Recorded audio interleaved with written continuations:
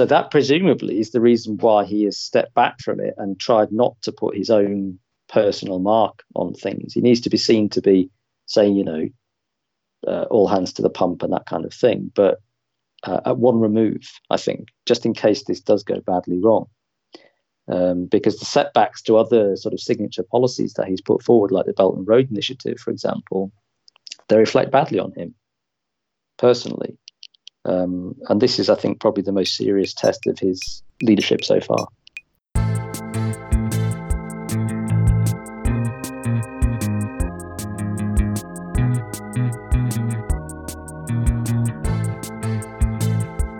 Hello, this is Alpha Bunga Bunga, the global politics podcast at the end of history. My name is Alex Tokili. I'm in São Paulo, Brazil. The other co-hosts and co-producers of this podcast are George Hoare in London and Phil Cunliffe in Canterbury, England. Hello, guys. How's it going? Hey, good. Hey, how's it going?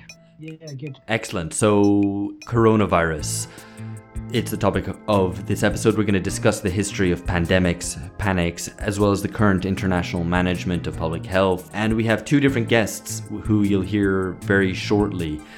Before I go any further, I wanted to say, if you don't follow us already on Twitter or Facebook or Instagram for that matter, we are at BungaCast in all those places. If you like what we do and you've heard us before, please consider dropping us a review. If you listen to this one and it's your first time with us and you like it, also consider giving us a review. What you're hearing here is a free episode. We have about 2 of those a month. We have another 2 episodes which come out a month, which are Patreon only ones. If you are not a patron already, please consider doing so. It is patreon.com/BungaCast. We only put out original content there, and it's all paywalled stuff. Recent ones have covered film in 2020, as well as one on ecofascism. Coming up, we have episodes on Singapore as a neoliberal fantasy, the ongoing relevance of J.G. Ballard, and cities today and why global cities are actually not very cool. So, coronavirus. Yeah. So, I mean, we're recording this on Thursday the 6th. So these figures might change or will change almost certainly. But 28,000 people now infected in China. And sadly, the doctor who warned early on of the risk of coronavirus, so Li Wenliang, has passed away today. So that's kind of an iconic victim who has seen a lot of outpouring of sympathy on Chinese social media. Yeah, I mean, he was an actual whistleblower, and the police went and harassed him for having done so. Yeah. I mean, not to mention all the images coming out of Wuhan are kind of genuinely dystopian of high-rise buildings and completely empty roads with no cars or people, or maybe just kind of one isolated person in a walking around in a face mask. But Zizek likes the look of it. He said he wanted to go there, didn't he? Live in that environment. He said it would be. It's. I think what was the sense of what he said? It was that the reassuring character of dystopia. And all the images coming out of Wuhan being dystopian. So kind of that when it arrives, it's kind of comforting when it actually arrives. Yeah, I'm not sure how comforting that is. I mean, one thing is that although some people want to describe it as a pandemic, it's not officially one yet, is that it's still pretty concentrated in China, and specifically concentrated in one part of China. And it seems like that specific part of China, especially the city of Wuhan, has been sacrificed to save everyone else in a way, with serious consequences there. And there's another thing, this thing about pandemics. I don't know if you've been following it, and as I think we'll find out, the boundaries of what is a pandemic and what isn't sometimes are a little bit blurry. But there's like a lot of people going around going, is it a pandemic yet? which to me sounds like, can we panic yet?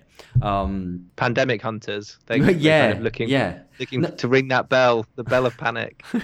Yeah, right, like a leprosy bell. Yeah, maybe that's a terrible reference to use, but it is that thing that people constantly overreact and panic about these things. There's been panics in the past, and then there's always people saying, also we should keep these in perspective, but actually trying to figure out what exactly is the correct perspective to hold an outbreak of disease in is often hard, and people tend to, I think the default assumption is, however bad a draconian response might be, what's the worst that can happen? And maybe there are some quite severe negative consequences to some very draconian responses to disease outbreaks.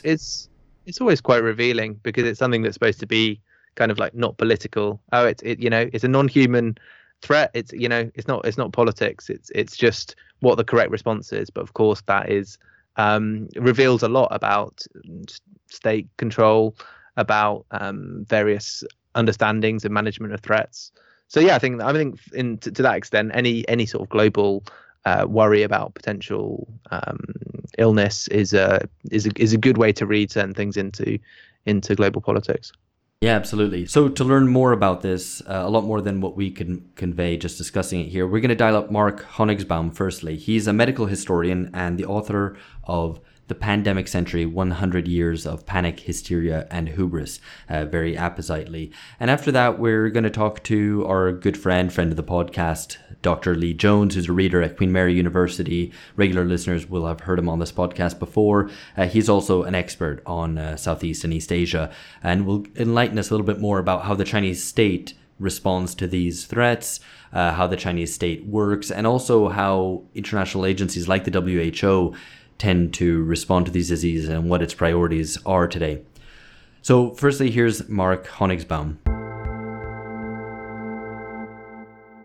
Hi, Mark. Thanks for joining us. So let me just get started and ask you right off the bat, is it true, as you address in your book, The Pandemic Century, that the underlying rate of emergence of infectious diseases appears to be increasing? We've had just in this century so far, SARS, swine flu, MERS, Ebola, and now this new coronavirus. So is the impression that maybe a lot of the general public has that these sorts of epidemics, even pandemics, are emerging with more frequency, is that impression correct?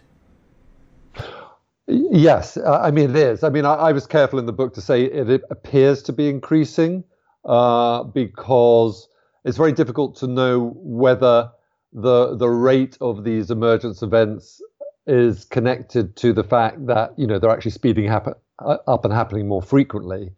It could also be partly that we're getting much better at detecting novel coronaviruses, right? So the kind of example I like to use is if you go back to the 19th century when we didn't have diagnostic tests for influenza, right?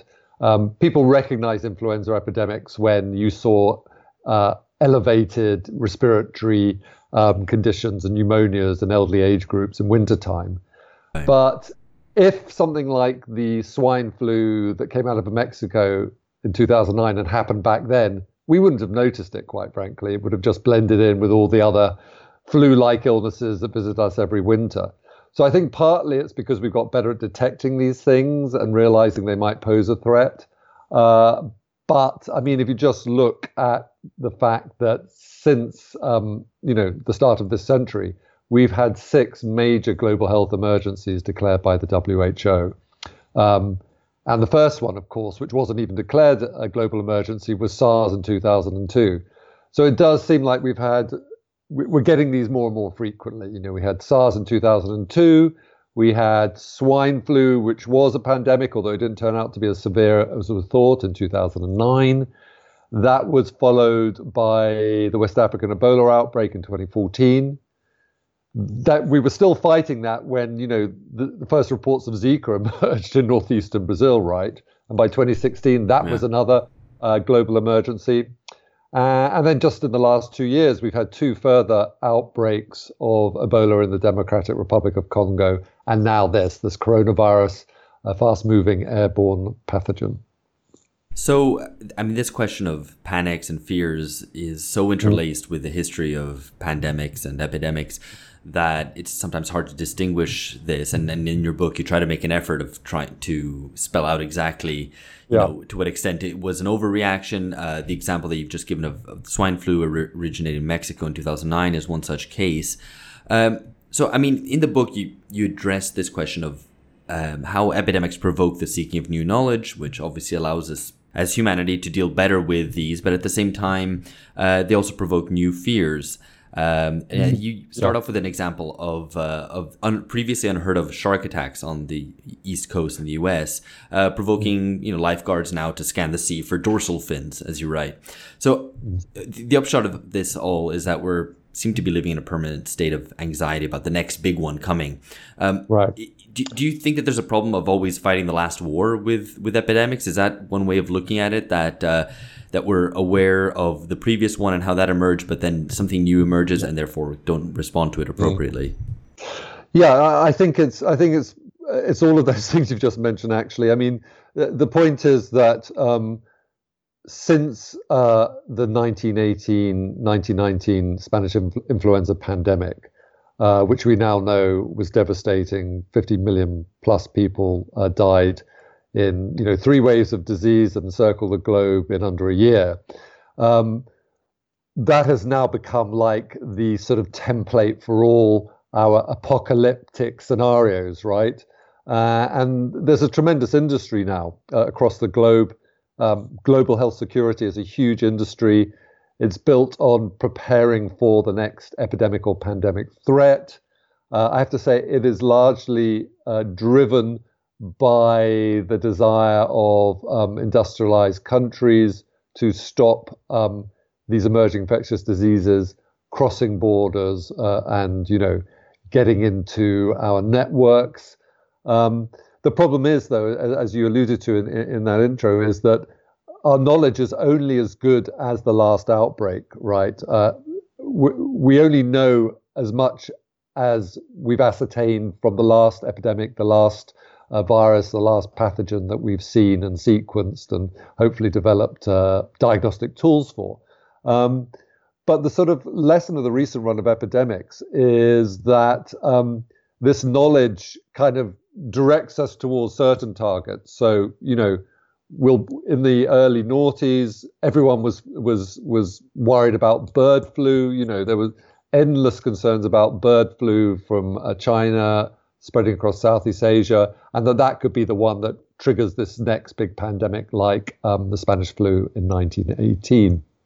Then what happened is we were presented with a new pandemic virus, which was a swine flu virus from Mexico, right? That was followed by Ebola. Ebola, we'd had lots of experience of Ebola. There'd been multiple outbreaks across equatorial Africa. Nobody expected that the Zairian strain of Ebola could pop up in West Africa. And even when it did, people had never seen an Ebola virus really get to a major urban center. So that was something else that wasn't thought likely or by some experts possible. And then it did happen. So we are constantly, one of the arguments in my book is essentially that, yes, science is a great tool. Of course, we've made huge progress. We have antibiotics, we have vaccines against all sorts of diseases now. But our sort of theories of disease causation and also the laboratory tools, the techniques that we develop, which are usually developed to counter known threats, can also blind us to the unknown ones, which require really thinking outside the box, okay? And that's the challenge, to think outside the box.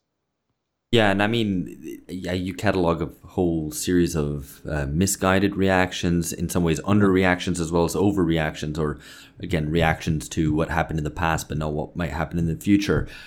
Is there a degree to which, and I want to come on to the actual material consequences of these, especially the overreactions and the panics, but to a certain extent that we just have to maybe accept that these epidemics will emerge with greater frequency, and that they can never be really permanently eliminated. So maybe it's just a sort of psychologically that there needs to be a better response to this and understanding that these will happen.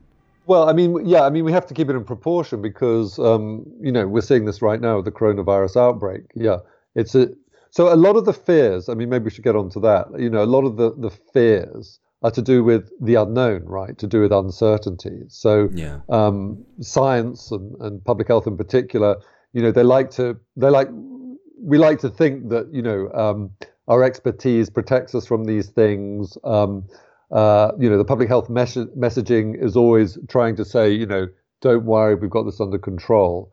But when you have these massive unknowns, so at the moment, we don't know how many people are really being infected in China.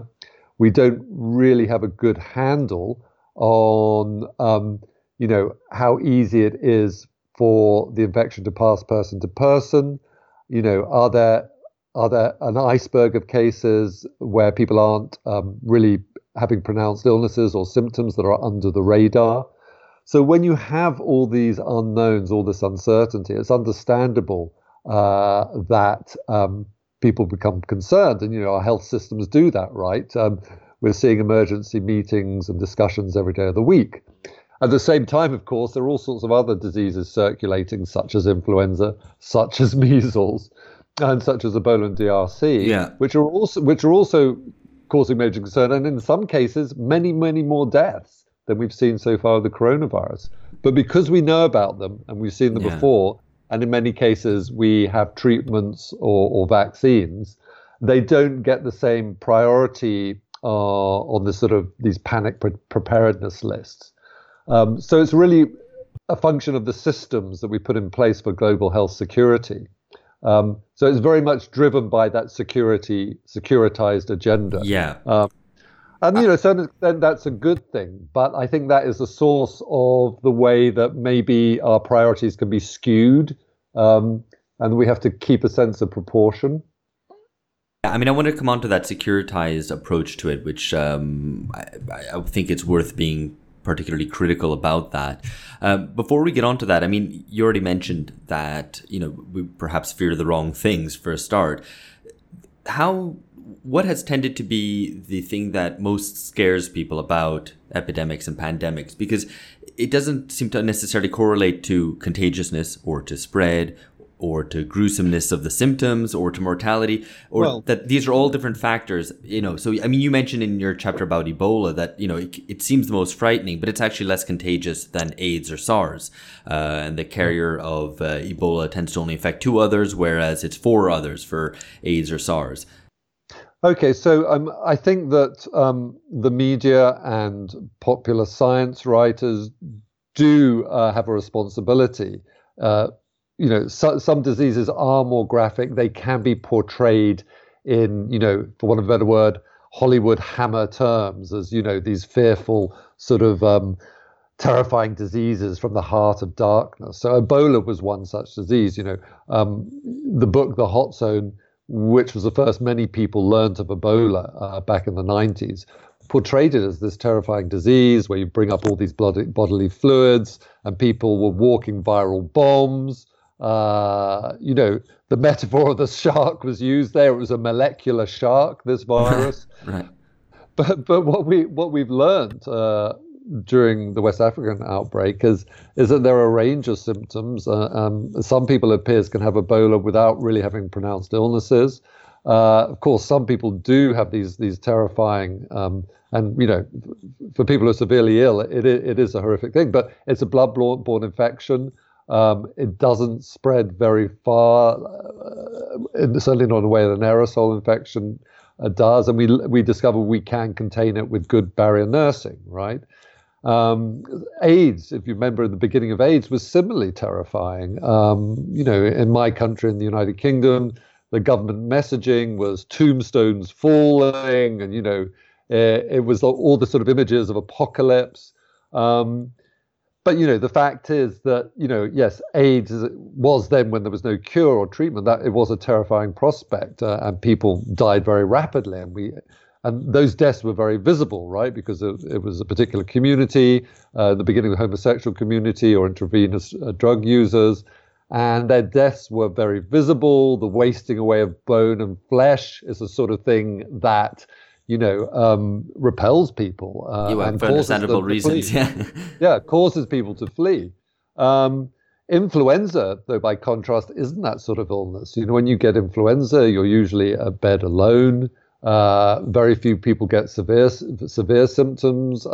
It's usually the elderly who are affected. So a lot of this has got to do with what, how visible and how graphic the symptoms are, but also what segment of the population is attacked. So we are much more concerned, and we're much more likely to fear a disease that affects children or newborns. So Zika was an example, right? I mean, these awful neurological conditions we saw as a result of pregnant women contracting Zika during their pregnancy. Likewise, any disease that picks out younger age groups, so the 1918 influenza pandemic, we now know disproportionately killed young adults in the prime of life, people between the ages of 20 and 40. So those are the diseases that we feel when, it's unusual. It's normal for, well, not normal, but, it's more normal for elderly people to succumb to diseases, both epidemic and, familiar. But we don't expect young people in the prime of life to keel over and drop dead in the street. So, I mean, I actually wanted to zoom forward and just talk about coronavirus, this new coronavirus that emerged in Wuhan in China, and ask, I mean, do you think that the response so far has been appropriate? I don't even want to talk necessarily yet about the Chinese state's response and their attempt to quarantine, whatever. I want to come to that in a second, but more in terms of the international global media discussion. Do you think it's been proportionate? Do you think there's been an element of correctly recognizing what the threat is, or a misrecognition, and especially in comparison to some of the past examples that you treat in the book? No, I happen to think that, it's a hard balance, but I think at the moment, the Director General of the WHO has got the balance about right. I think we have learned from the recent run of epidemics, pandemics, and how to strike the correct balance. There's been a lot of people are saying, when are they going to call it a pandemic? And the thing about pandemic is it's very much in the eye of the beholder. Pandemic is a medical and social construction, essentially. I think that I've seen a lot of people asking this question, when do we call it a pandemic? As if it were to say, when's the right time to panic? Are we allowed to panic yet? I think exactly. Well, that's the thing. Announcing global health emergency of an international concern really is enough of a signal already, and then they've done that. I mean, whether or not, it is officially described as a pandemic probably isn't either here or there at this point in time. The crucial thing is that by, galvanizing the world's attention with the announcement that this is now a global health emergency, what that does really is it unlocks money. It means that, and this is what we see now, that the WHO, who have tremendously stretched, fighting all sorts of other outbreaks, including polio, are saying, if we want to, stop this becoming a pandemic, we need to invest money now, because it's one of the big lessons from Ebola and other recent runs of epidemics is it's so much more expensive to fix these things after the event, not just because it's expensive in health terms, but because, of the hits on the economy and financial markets. That was the big lesson from SARS, right? Fewer people contracted SARS than now. There were fewer than 900 deaths globally. But the economic losses, $40 billion was wiped off Asian stock markets and the tourism industry in Hong Kong and Singapore. So that's a massive thing. We're already seeing these economic effects now play out in oil prices and falling demand because of companies withdrawing from China. So this is the real danger that, in our interconnected, globalized world, it's not just that a virus can travel further and more widely than ever before. So can misinformation and panic about the virus, right? No, absolutely. And I think you referred to Susan Sontag, who has written about, apocalypse from now on, this constant fear of a pandemic, of an apocalypse that's awaiting us at any time. And that seems to do real violence to the way that we understand these things, to understand and to the way that we interact even with one another. Obviously, there's the tendency for these things to be racialized very often. Outsiders, migrants, or the subaltern are charged with being dirty and infectious. And I mean, this is a very long history since the Black Death, probably, when the opportunity was taken to expropriate Jews for, supposedly being carriers of the disease and so on. Where do you see, firstly, I guess it's a two-parter. Firstly, where do you see the sort of communicational errors for recent pandemics, at least? Where does the blame lie? Because it's very easy to blame the media. It's kind of the default go-to. Do you place it at a deeper level even? Go on. So, I am a medical historian now, but I spent the early part of my career as a journalist working as a science writer. And I was on the Guardian news desk in the early noughties when bird flu was spreading. And, it's very easy to shoot the messenger, but that's all the press is most of the time. Of course, there are tabloid papers who will sensationalize and rush to print a headline saying, killer virus coming our way. All viruses by definition are killers, right, for some people. So I don't think that sort of language is helpful. Likewise, as you just pointed out, I don't think it's helpful when, as a French paper did the other week, they published a tone-deaf headline. I put it that way. That's the most generous warning of a yellow alert. So we have to be careful about our language. Words matter, and they matter particularly at times of health crises like these. But actually, it does start with science. It does start with the uncertainty. And that is what's driving this response. It is the unknowns. Once clinician epidemiologists get a measure of SARS and they know exactly how it spread and what can stop it, it will probably fall right down the radar. It won't be top of the news bulletins anymore. And we'll all return or be looking at the next crisis. I mean, January, I have to say, has been a grim month so far. Yeah, absolutely. I wanted to maybe talk a little bit about the origins of these things as well, not just the way that they're communicated.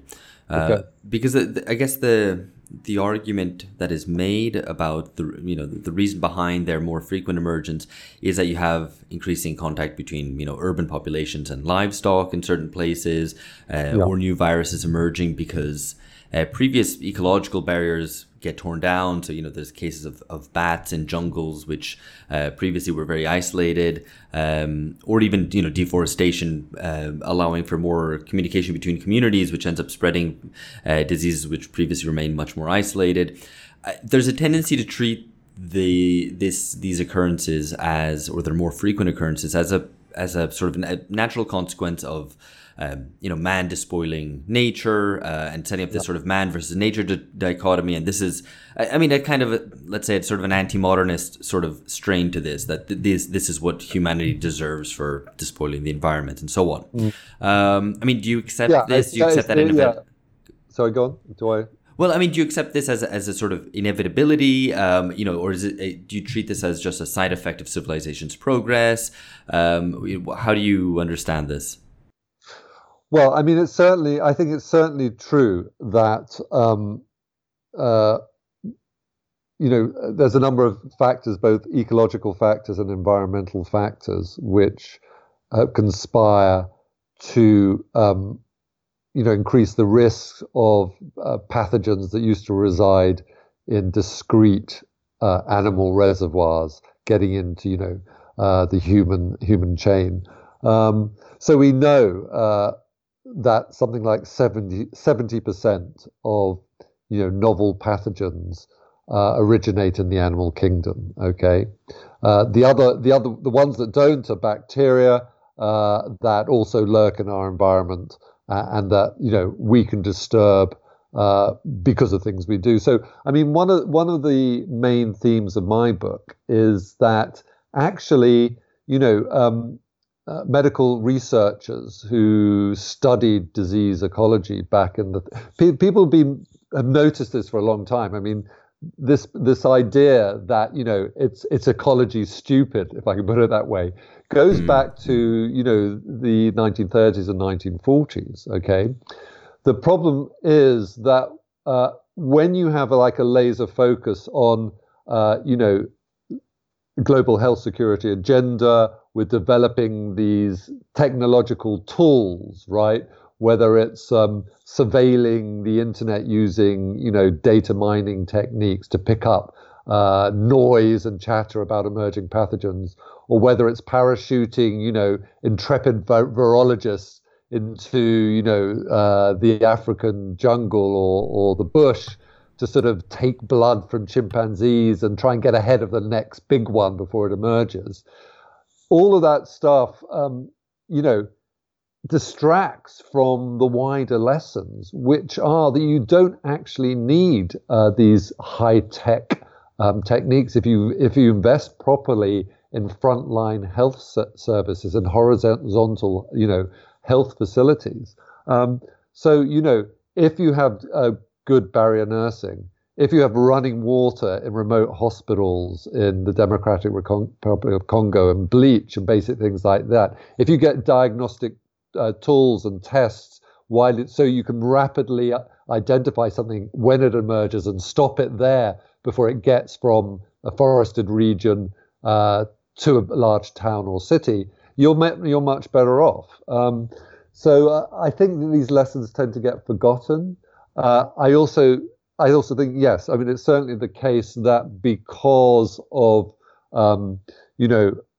population changes, people flooding from the countryside to these large urban conglomerations, the mega cities in China, but also in Asia and South America, are definitely creating new immunological conditions. So this is a part of the puzzle people often forget. We saw this with Zika, I think, that when you have a population who don't have immunity and you create crowded, unsanitary conditions, it provides new opportunities, not just for new pathogens, but for old pathogens, right? We both have new pathogens emerging, but old diseases in new places. So, I mean, that's all fascinating. And I wonder about the question about, in terms of responding to it. And you've already mentioned, just well-funded healthcare being important. I want to also take this opportunity to be critical of the securitization of disease, of pandemics, especially, where they're treated primarily as threats to global economic flows rather than as public health issues. So, I mean, firstly, if you could make any comment about that specifically, whether, you would problematize that approach. And secondly, ask also, how prepared are we for these? Because, I mean, it seems to me, and Professor, not hardly being an expert on public health, but looking at, I guess, political economy more widely, it seems that, planning and coordination, economic planning especially, at the national level has been severely diminished, or the state's capacities to do that has been severely diminished over the past 30, 40 years. And the international level seems no better. And so it just seems, I mean, my naive take would be that, if that happens, if states are less able today to undertake economic planning, then how would they be able to plan for a national emergency or international emergency, with some epidemics such as coronavirus should it spread? Okay, I mean, there's a lot of questions there. Let me try and deal with it quite simply. So let's start with global health security. So at the moment, I mean, unfortunately, global health security seems to be the best system we've got. But whose global health security are we talking about? So, if you put yourself in the position of someone living in a remote village in northern Democratic Republic of Congo, there are all sorts of threats that they face every day, militias, but also all sorts of tropical diseases. And some of those, they're probably much more concerned. They're probably much more concerned that their child might die of malaria or a diarrheal disease than of Ebola. Yet, when the global health security agenda kicks in, and suddenly there are all sorts of funds available for one disease, Ebola, people rightly ask, well, why can't I get treated for these other things that actually I'm concerned more about and will be with me long after you've gone? So I think that's a real problem. We should ask, whose agenda is really being served here. The point about it is, though, global health security is a very effective way of unlocking funds, both, because of the systems we set up and the facilities that are in place through the World Bank, but also, the Gates Foundation now, because of this laser focus on wanting to demonstrate successes and triumphs. So, like, we're going to pour all of this money into polio eradication because if we eradicate it, we can say, look, this is what we can achieve when we focus on one thing. And that can be good. I mean, there are knock-on benefits. The fact that there was so much investment in polio eradication in Nigeria meant there were clinicians and networks in place that very quickly stopped Ebola becoming a problem in Nigeria. So there are good things about it. But my concern is that it's constantly passing around a small pot of money and having to say, well, now this gets priority and the other one drops off the radar. Now this one gets priority. But this debate goes back years, versus socialized medicine versus, vertical top-down schemes. Anyway, this is the system we've got. I do want to take the opportunity then to ask you one last question very closely related to that, which is, but let me start here. A Goldman Sachs report in 2018 notoriously asked, is curing patients a sustainable business model? And there is, it's been widely discussed in the literature, the profitability challenge for, developing things which are needed, new classes of antibiotics, new antifungal drugs, and so on. So firstly, do you see the possibility for a cure for maybe not just coronaviruses, but for the wider class of enteroviruses? Do you see that as likely? And do you think the conditions are there to provide for that? I mean, do you think the market will be able to provide for that?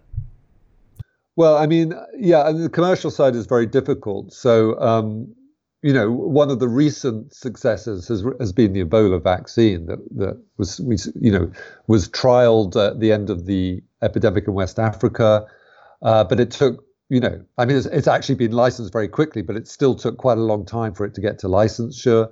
And that was only possible because of these funds that have been set up and mechanisms like Gavi, where you have these public-private partnerships. I think the positive thing in relation to coronavirus, but also influenza, is that this has become a huge priority, not just for private sector, but we're seeing large investments by the National Institutes of Health now in making a vaccine for influenza a priority.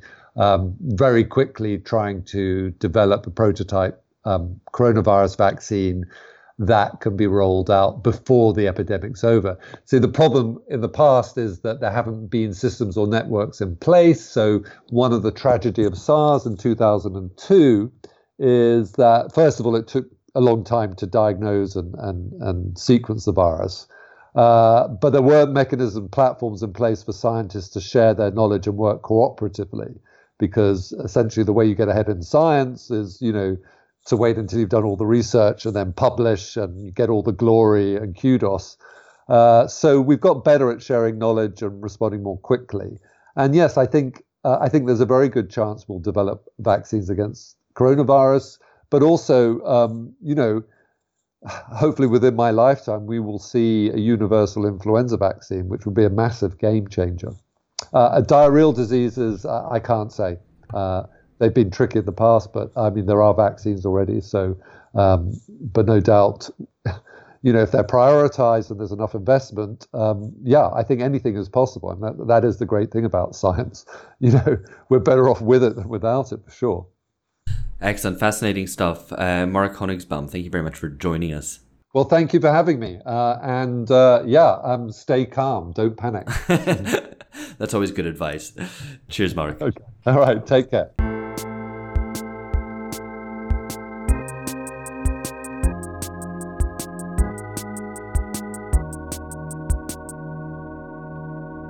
All right. So I'm joined here by Lee Jones. So Lee, how's it going, first of all? Very well, and it's good to be back on. I finally managed to get you to do that episode on China that I've been pushing you to do since you ever started. It took a kind of global pandemic for you to agree to doing it, but I'm always glad to be on that. That's good. You should always shame your hosts right as you get started. I approve of that competitive approach right from the off. No, that's good. That's good. You're absolutely right. We've been remiss. So we're doing China now. Obviously, this isn't this is only the start, not the beginning, not the end. Yeah. So a couple of things struck me and actually seemed to capture the Chinese and the global response to the coronavirus outbreak. One is this news which has very much done the rounds that China built a hospital in Wuhan in 10 days, or it's about to finish doing it, though it's not operational yet. At the same time, it's also imposed a lockdown on the city. The US's response has been to close its borders to arrivals from China. And the Chinese have responded to that by blaming the US, saying that it's generating fear. So for me, these kind of four different little elements capture a lot about the way that coronavirus has been responded to. On the one hand, it seems to capture the good and the bad sides of authoritarianism as it's commonly seen.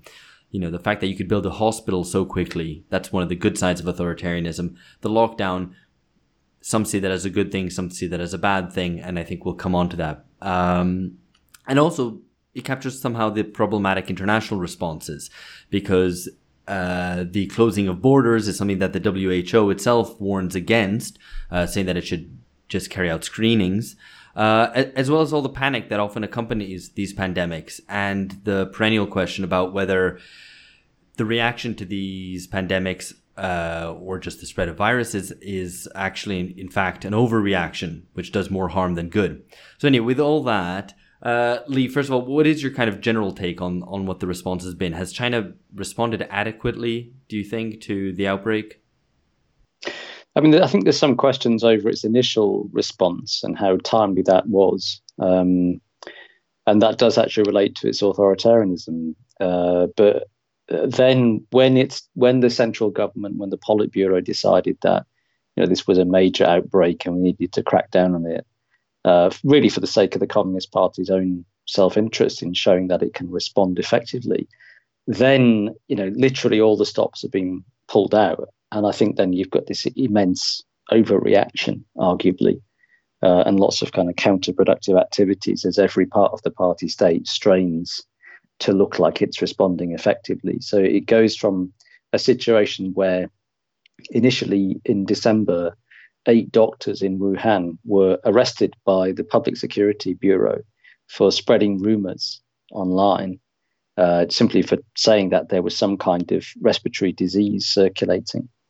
And later on they've been vindicated, to suddenly, sealing off whole cities, extending the public holidays, massive kind of shutting down of public life, of social life, and lots of kind of weird, irrational measures. I mean, people having their apartments fumigated. What for? That's not going to stop the disease. And incredibly intrusive measures as well, which it's been quite an education to look at the response in the West to this. It's almost as if people are delighted that this outbreak has actually happened in China, because they feel, well, if any state can deal with it, it must be the Chinese state. But I don't think that follows at all, actually. I think there are all kinds of dysfunctionalities of Chinese governments, and they're all on show already from the limited amount that we do know. And I think in due course, we'll find out a lot more about the various elements of dysfunction. Yeah, well, I mean, you say that, that there's been this overreaction in some regard, and particularly because of sensitivities over how it's seen to be reacting as well. I think maybe there's a sort of common sense notion in the West that because it's an authoritarian system, that the Chinese state doesn't have to worry too much about image, and it can just get on with actually getting things done. What you're saying here seems to point to the opposite, that they do a lot of authoritarian and quite draconian measures precisely as a means of being seen to be doing something rather than actually taking effective action. That's exactly right. Yeah, I mean, the Chinese party state rests very heavily on its performance legitimacy, its capacity to solve and address social problems. Obviously, delivering rapid economic growth has been one of the main pillars of that, but that's faltering, and it will go even more off-piste. The impact of this disease on the economy will be substantial, maybe 2% this quarter. So that it's a big blow to its legitimacy when it seemed to be unable to tackle big issues. So the last time there was a big disease outbreak, 2003, the SARS epidemic, the government had covered up SARS for several months. And when it finally broke, it was a massive blow to the CCP's legitimacy. And there have been a number of these kinds of health scandals relating to adulterated baby powder and baby milk powder and that kind of stuff, that show that the capacity of the party to regulate society is weaker than it ought to be. When basically you only have nationalism and performance legitimacy to legitimize your rule, because you certainly don't have democracy, then it becomes a survival imperative for the CCP to be seen to be responding effectively. So they're very concerned about their image. It's quite the opposite. They need to show their own domestic population that they can respond effectively, because that's what helps to keep them in power. It's almost an existential threat for the regime if it was unable to contain this effectively. Things like the hospital. I mean, this so-called hospital is really just a kind of plastic prefabricated unit. I mean, the fact that they've put it together so quickly is impressive. You know, the Chinese do have that reputation. But the flip side of that kind of authoritarian construction capacity is, you know, no planning procedures, no local consultation whatsoever, which has, in China's case more generally, led to an epidemic of land grabbing by local governments and the construction of vast amounts of surplus housing and infrastructure, which has led to a serious economic crisis. So, you know, there's a very simplistic way to understand the Chinese party state is, they just click their fingers and good stuff happens. Well, you might think it's good stuff, but the more you look into it, a lot of it is not so good. Right, yeah, which runs contrary to the notion that authoritarian rule is necessarily more efficient. This notion of performance it's highly inefficient. Sorry, go ahead. The Chinese party state is highly inefficient in lots of ways. If you look at the thing that catches attention is China's capitalist transformation. The fact that it's industrialized in such a short space of time, and it is very dramatic and impressive in all kinds of ways. But the fact is now that there's massive overcapacity in virtually every significant industry of 30% and upwards in some industries, everything from paper and cardboard to cement to construction, chemicals, all this kind of stuff. That's due to irrational levels of investment. So although it's famed for efficiency, that mostly comes out from people who don't actually know very much about how China really works. Right. So, I mean, this big picture stuff is very important. I think we'll probably end up delving a little bit more deeply into it in a little bit. Just to, I guess that we got the basics covered. Let's return a little bit to how China exactly has responded to this, and what the sort of model is that they're operating in terms of in terms of responding to threats, basically.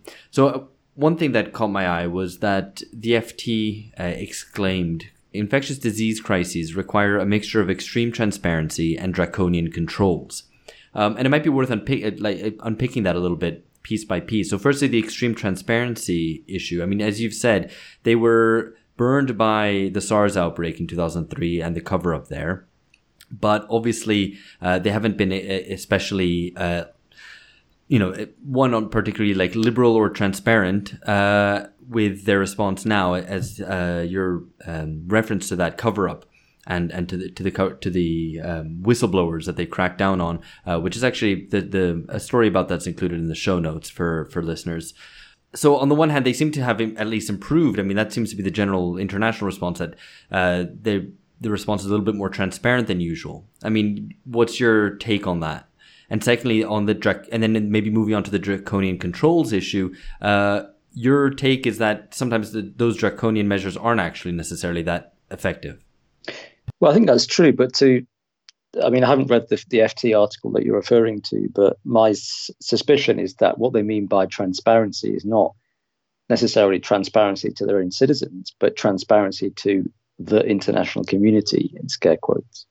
And the FT is correct in that sense that governing pandemic disease does require this apparently strange combination of great transparency, sort of openness to the international reporting system run through the World Health Organization, the WHO, coupled with extremely repressive measures domestically to contain the disease. And basically what China is doing is exactly what the World Health Organization's international health regulations, which were issued in 2005, anticipate to happen.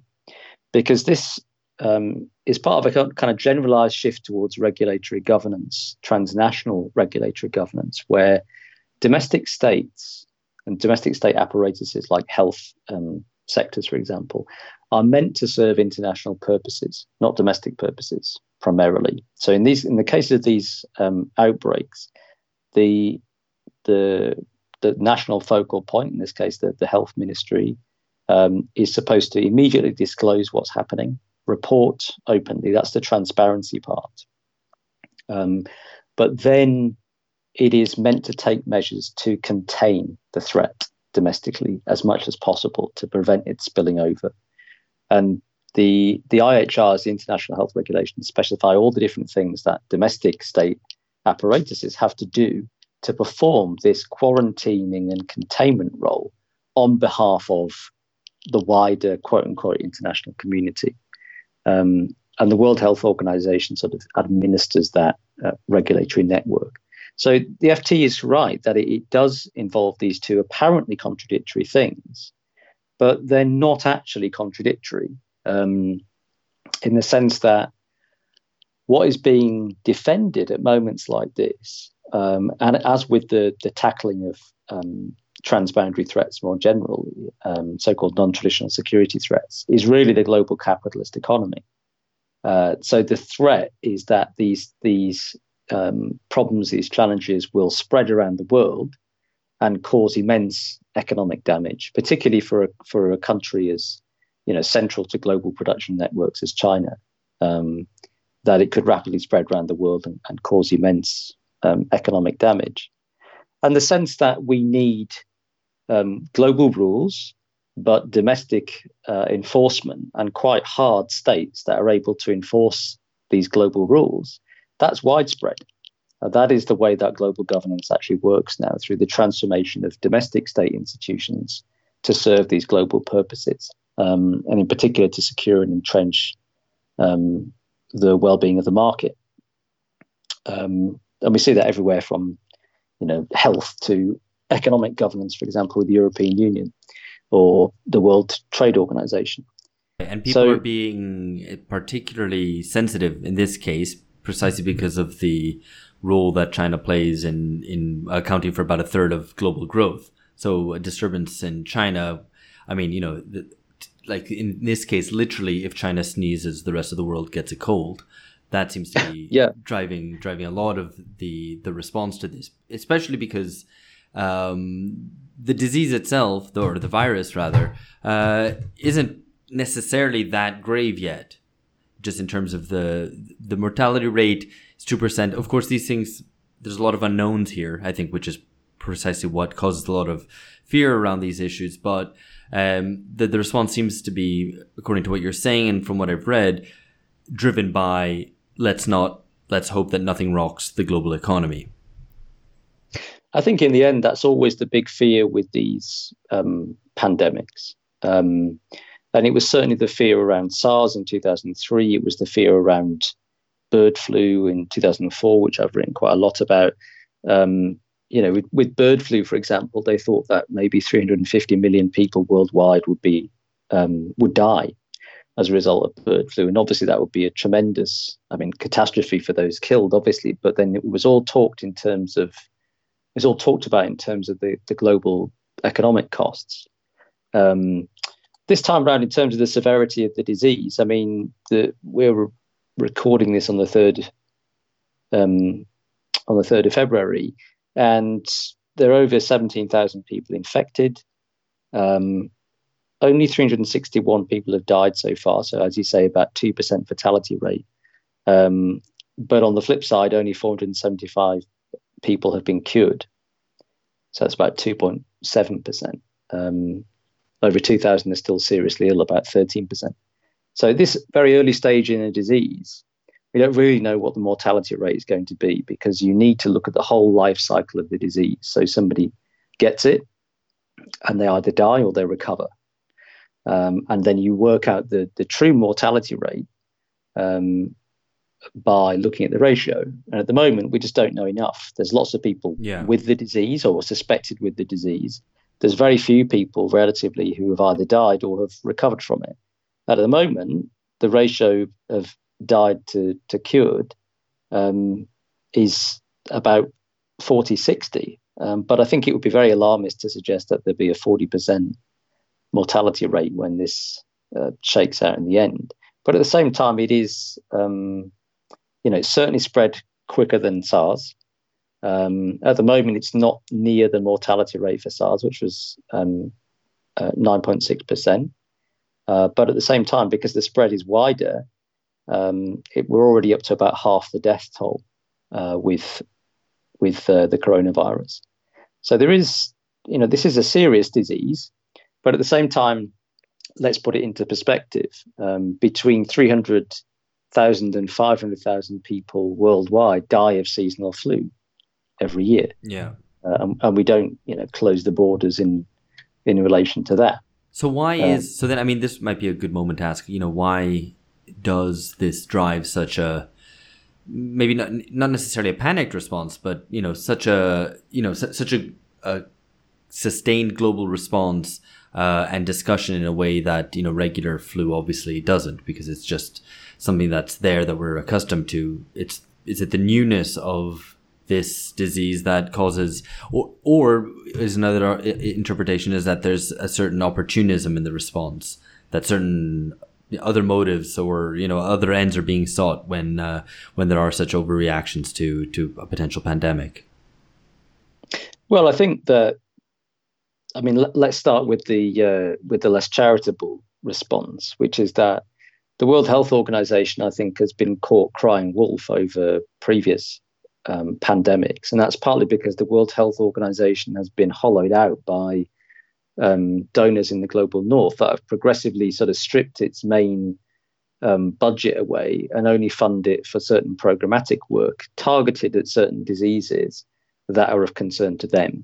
So sorry, let me just interrupt. It might actually be worth exploring a little bit more what the World Health Organization is and does, and how it's changed, because I imagine many listeners won't be familiar with what its structures are, where its funding comes from, what its initial purpose was, what it does now, in fact.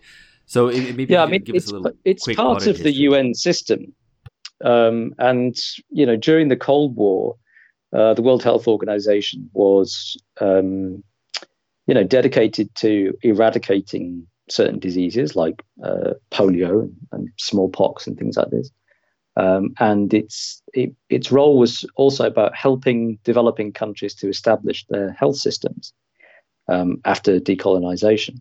So it was very much based on the sort of building up of independent, typically public healthcare systems. But that purpose has been scrapped after the Cold War ended, and the World Health Organization has been progressively defunded.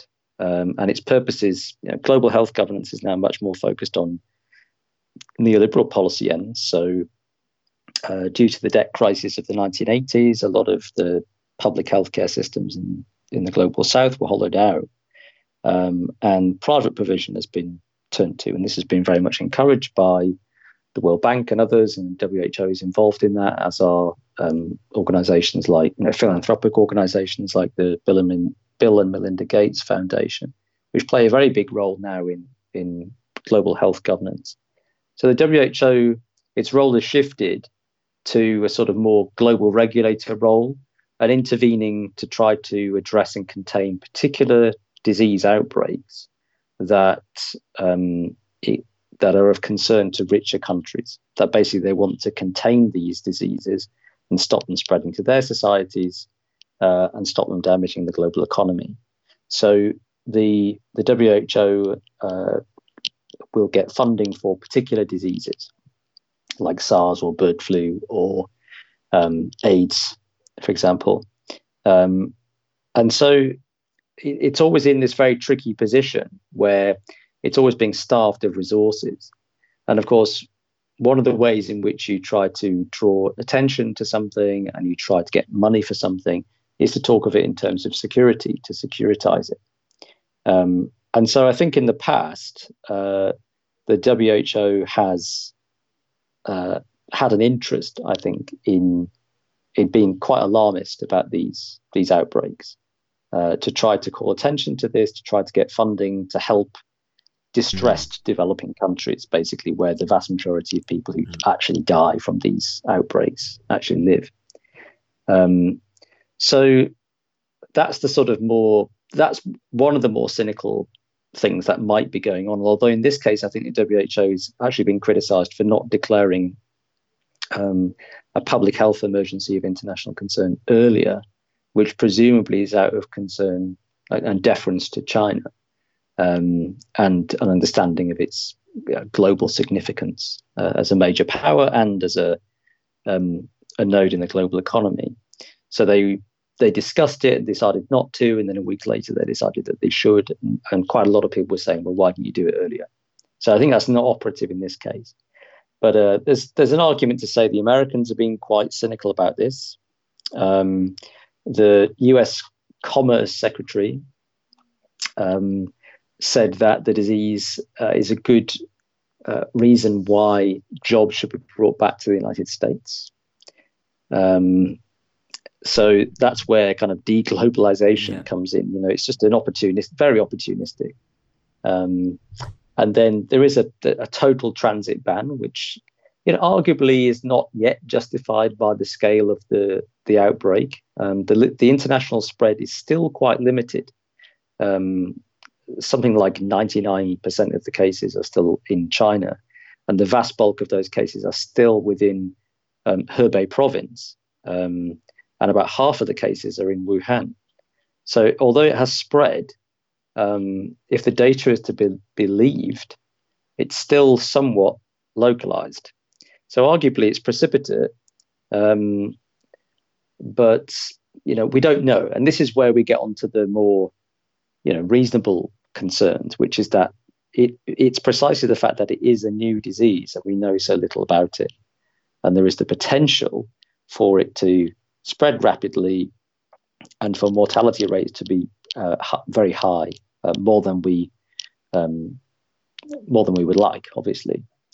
So that's there's a kind of precautionary aspect to global health governance that says, you know, until we know about this, we should err on the side of caution, but adopt a sort of evidence and risk-based approach. Because what the WHO is always trying to do is balance the threats to the global economy and to global public health with a design not to interfere with international trade and commerce. And that's an explicit goal of the World Health Organization. So it's an attempt to secure the political economy in a sort of rational way that doesn't overreact, that doesn't impinge on global free trade, but only restricts it to the absolute, you know, level necessary. But that's very difficult to calibrate when you don't really know what the disease is going to do, how long it incubates for, where it's spread to, etc.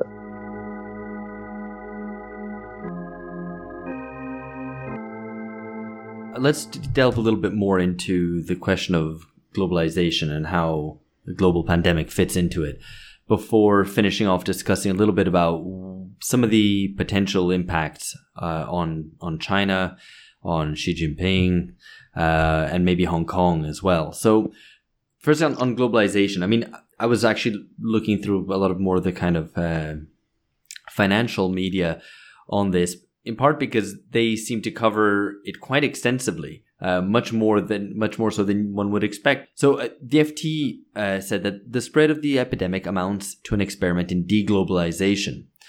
Barriers are being put up not to halt trade and migration flows, but to stymie the spread of infection. The economic effects, however, are similar. Snarled up supply chains, lower business confidence, and less international trade. So, I mean, do you buy this, that this is an experiment in deglobalization, that in some ways that the response to this is maybe presages further retrenchment behind national borders or something like that? So, no, I don't buy that at all. I think it's the opposite. It's like I said earlier on, this is the system working as it should. So there's a disease outbreak, and the World Health Organization expects domestic states to contain the disease within their territory and prevent its global spread. And that is to avoid endangering, obviously, lives in other countries, but also to avoid endangering the global economy. And so what the World Health Organization is doing is protecting the health of the global economy. So it's not deglobalization. This is about the governance of globalization, which always happens through states, even when international organizations are involved, because international organizations don't run things directly. They don't have that kind of capacity. They rely on the states to do it for them.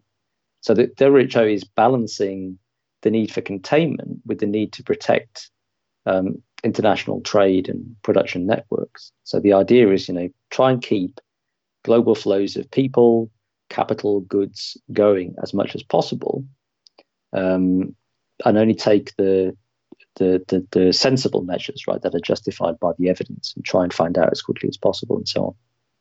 So it's not deglobalization, but it's certainly true to say that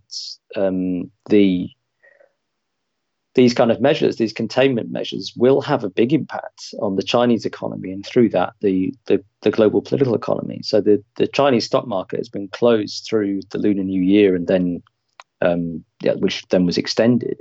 It reopened today. It immediately fell 7.9%. So it's the worst daily fall in 4 years. It's wiped an estimated $358 billion off the stock market capitalization. The Hong Kong stock index had earlier fallen 6%. The Chinese central bank has had to put in $174 billion of liquidity. And they think, economists are saying it's reasonable to expect a slowdown in growth of at least 2%. That would cost $60 billion in foregone growth. The government is having to put $12.6 billion into healthcare. Patients, meanwhile, are also paying their own costs.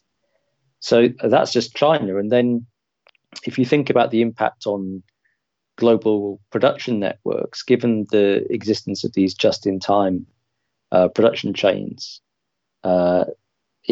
that will have a pinch on the flows of certain commodities. So Tesla has had to close its factory in Shanghai. Apple has lost its suppliers in Wuhan. So, and there is some research which is finding that the virus can survive on steel and other non-organic products for up to 4 days. So those memes about ordering some weird contraption or gadget off of Wish and ending up with coronavirus might actually be true. Well, at the moment, this is just under laboratory conditions, right? To say that the virus can survive. The WHO has not picked this up yet. I've just checked their advice today, and they're still saying, it basically dies after a short time on fabrics and things like this. So you don't need to worry about that. You can still get packages from China. But again, it's early stages for scientific research. And if more labs can start to replicate this and find that the virus can travel through commerce, then you've got a very serious threat to global economic flows.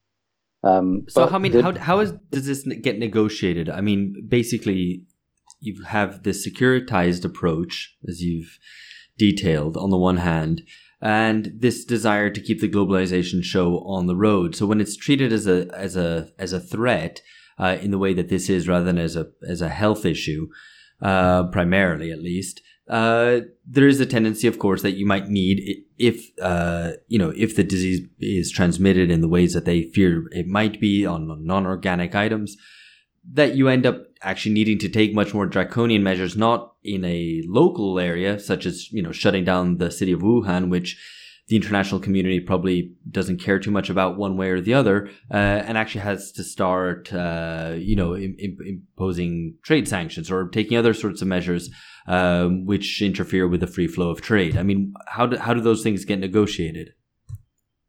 Well, I mean, in the end, the WHO is guided by advisory committees comprised of health experts, epidemiologists, who who are constantly reviewing the evidence. And of course, epidemiologists in China and worldwide are doing experiments on this. So they tried to go on the basis of the scientific evidence. And I stress that it's only under laboratory conditions that they've shown that this virus can survive on inanimate objects. And it may well be the case that they couldn't possibly survive the transit on a ship or a plane or anything else like that. That I don't want people to panic. But it's precisely that they look at this evidence. They look at the evidence and they try to make the best advice possible. But then there are also international political considerations. So if this had happened somewhere different, not in China, but somewhere else, the WHO may have been quicker to act and declare a public international health emergency sooner. I think the Chinese will have put a lot of pressure, I think, on the WHO not to do that. And then try to convince, we can sort it out. You don't need to declare this, because they would know then that other states would have a reason, justification, or an excuse, depending on your point of view, to take restrictive measures, which would be potentially permissible, whereas normally undertaking, say, trade and travel restrictions would be illegal under various international conventions and rules, like the World Trade Organization, for example. So I think probably that kind of political pressure put some delay, and the World Health Organization was very careful to say, when they did announce the public health emergency of international concern, that this wasn't a criticism of China. This was a vote of confidence in China's capacity to contain it, but they were primarily concerned about the disease spreading to countries with weaker healthcare systems. So they were just full of praise for the extreme response, the extraordinary measures that China had taken to contain the disease. So that they're clearly sort of trying to tread a careful line here by not displeasing the Chinese too much. So there is a political element to this. There's always that. It's not simply, the experts say this and then it happens. They're going to have to be very, very certain that this disease can be carried on goods to consider, closing down China's links to the global economy, because that would have an enormous detrimental impact on the global economy, which is one of the things that the World Health Organization, although it's not primarily an economic institution, it's one of the things it now is established to try to protect, really, precisely to say, there are these circumstances when you can impose these kinds of restrictions and otherwise not. To prevent countries straying from the global neoliberal settlement in the name of protecting health. They're saying, no, we decide when that happens. We decide when that's legitimate, so that the global economy continues to function, unless we say, no, it's gone too far. We've got to impose these restrictions.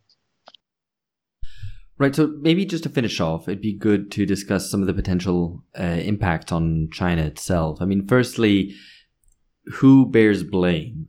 A Politburo report, I think, has come out and said that in response to the shortcomings and deficiencies that were exposed responding to this epidemic, we must improve our national emergency management system and improve our abilities in handling urgent and dangerous tasks.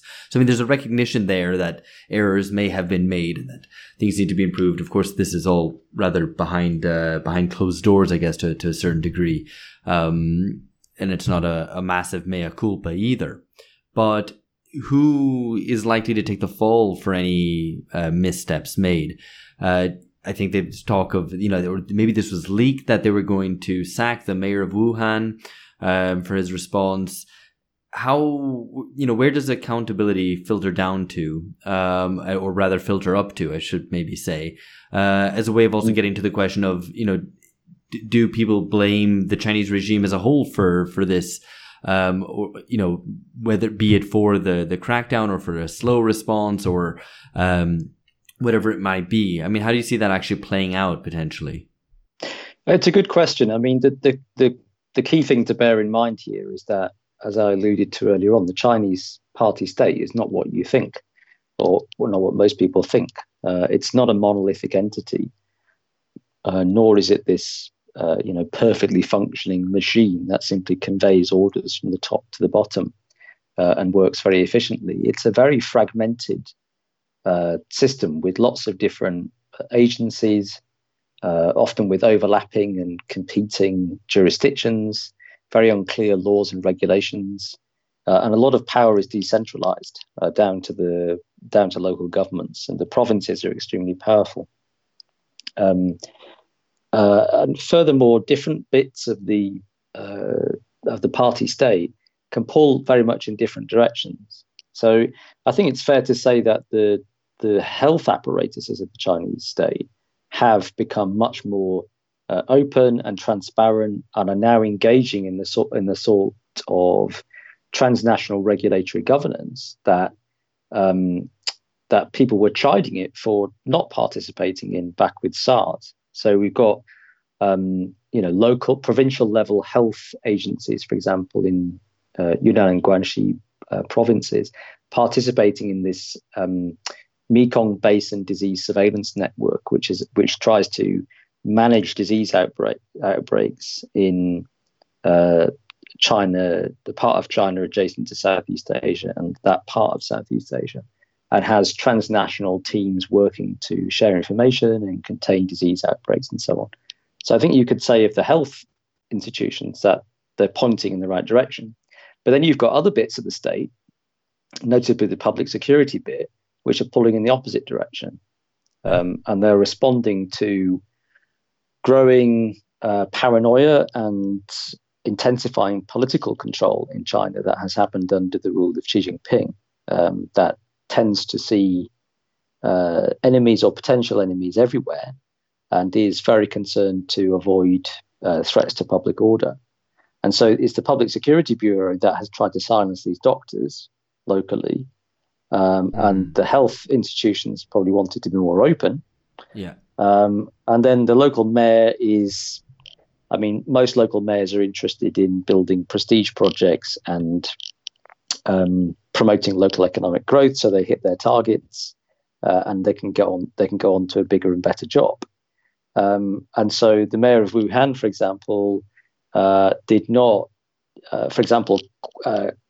cancel a major potluck event to celebrate Lunar New Year, where I think something like 41,000 people participated. So people, called for his head publicly, but then had to retract. These were journalists saying that he should basically resign. Interestingly, the mayor of Wuhan actually blamed the central government for being secretive and delaying the flow of information. And how did that go down? Well, you can imagine that didn't go down very well at all. But that is, again, pretty typical of the Chinese system, is that different tiers of the party state struggle for power and resources and also try to shift blame up and down. Clearly the center is very powerful and can inflict very severe punishments on subordinates if they seem to have done something wrong. The fact they haven't immediately removed him, but they have removed some other officials who were shown to be incompetent during inspections from central teams, suggests that maybe he's right. Maybe they realised that there were some issues here from the central government. So there'll be a blame game, I think, that will work its way through. And interestingly, it's sparing nobody. So Xi Jinping is being singled out on Chinese social media, and people are saying, where is he? Because he seems to have completely disappeared from public view. It's the Prime Minister Li who was dispatched to Wuhan to boost the morale of the health workers, and she has basically guy in this, right? I suspect so. Generally speaking, Xi Jinping has sought to put himself at the head of all the major policymaking units at the national level. And there's this kind of craven sort of hero worship that he has encouraged, that all good things basically stem from Xi Jinping's amazing ideas and his terrific leadership and so on. So the fact that he's not wanting to be too closely associated with this suggests that he can see the political risk that if this goes wrong, if the Chinese government is seen to have failed, his fingerprints can't be on it, so that he can dismiss other senior people and say, well, this is the government's fault. Li Keqiang, you're in charge of the government as the prime minister. You're the head of the state side of things.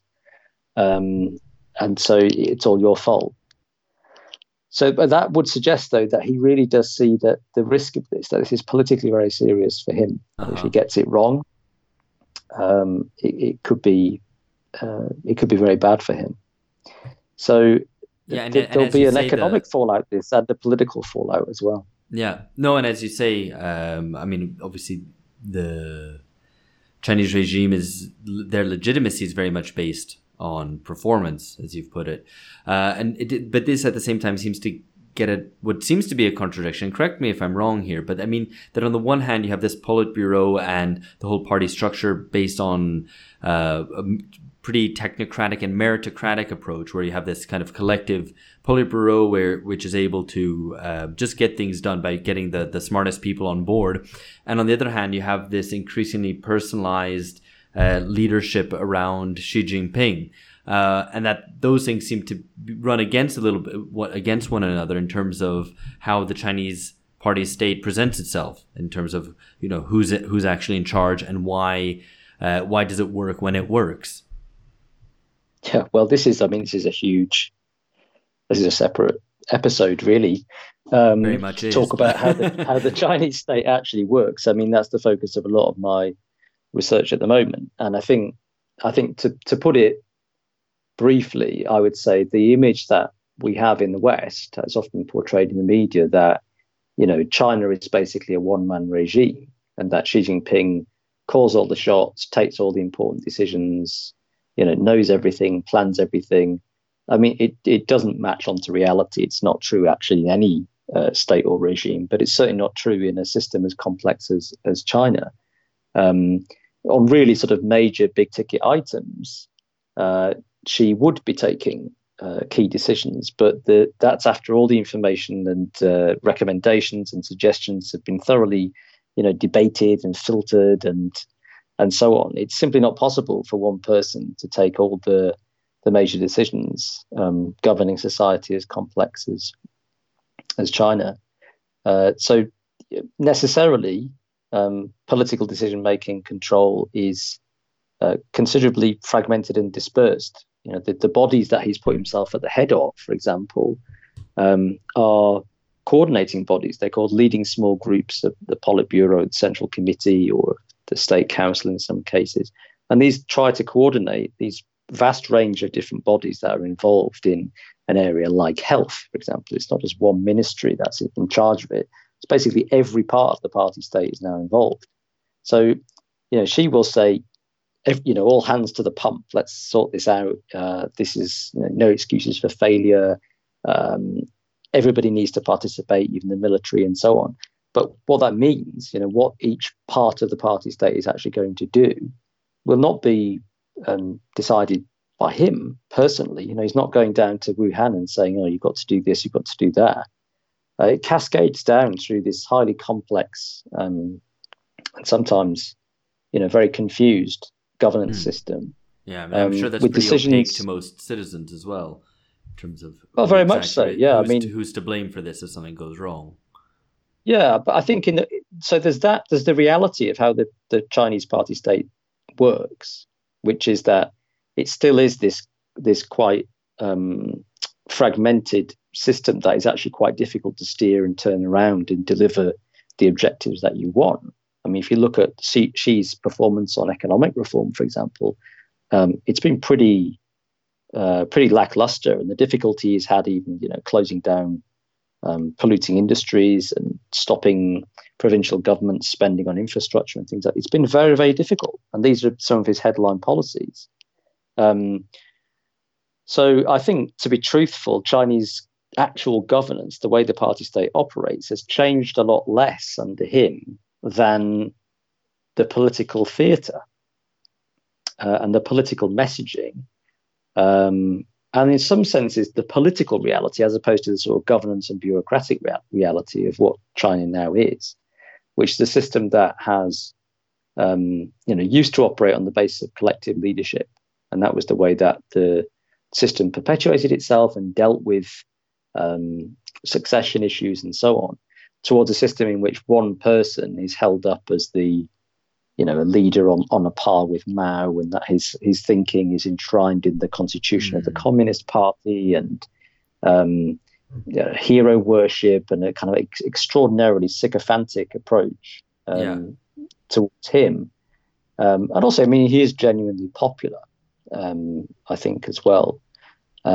So on the political side, there has been this enormous corruption clampdown, a climate of fear, huge insistence on deference towards this core leader.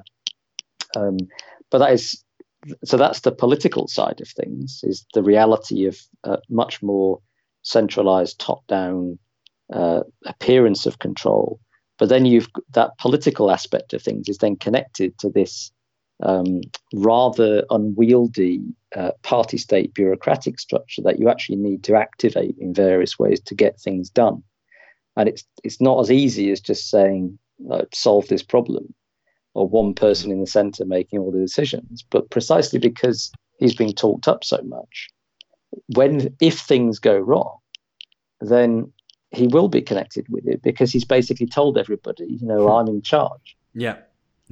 So that presumably is the reason why he has stepped back from it and tried not to put his own personal mark on things. He needs to be seen to be saying, all hands to the pump and that kind of thing. But at one remove, I think, just in case this does go badly wrong.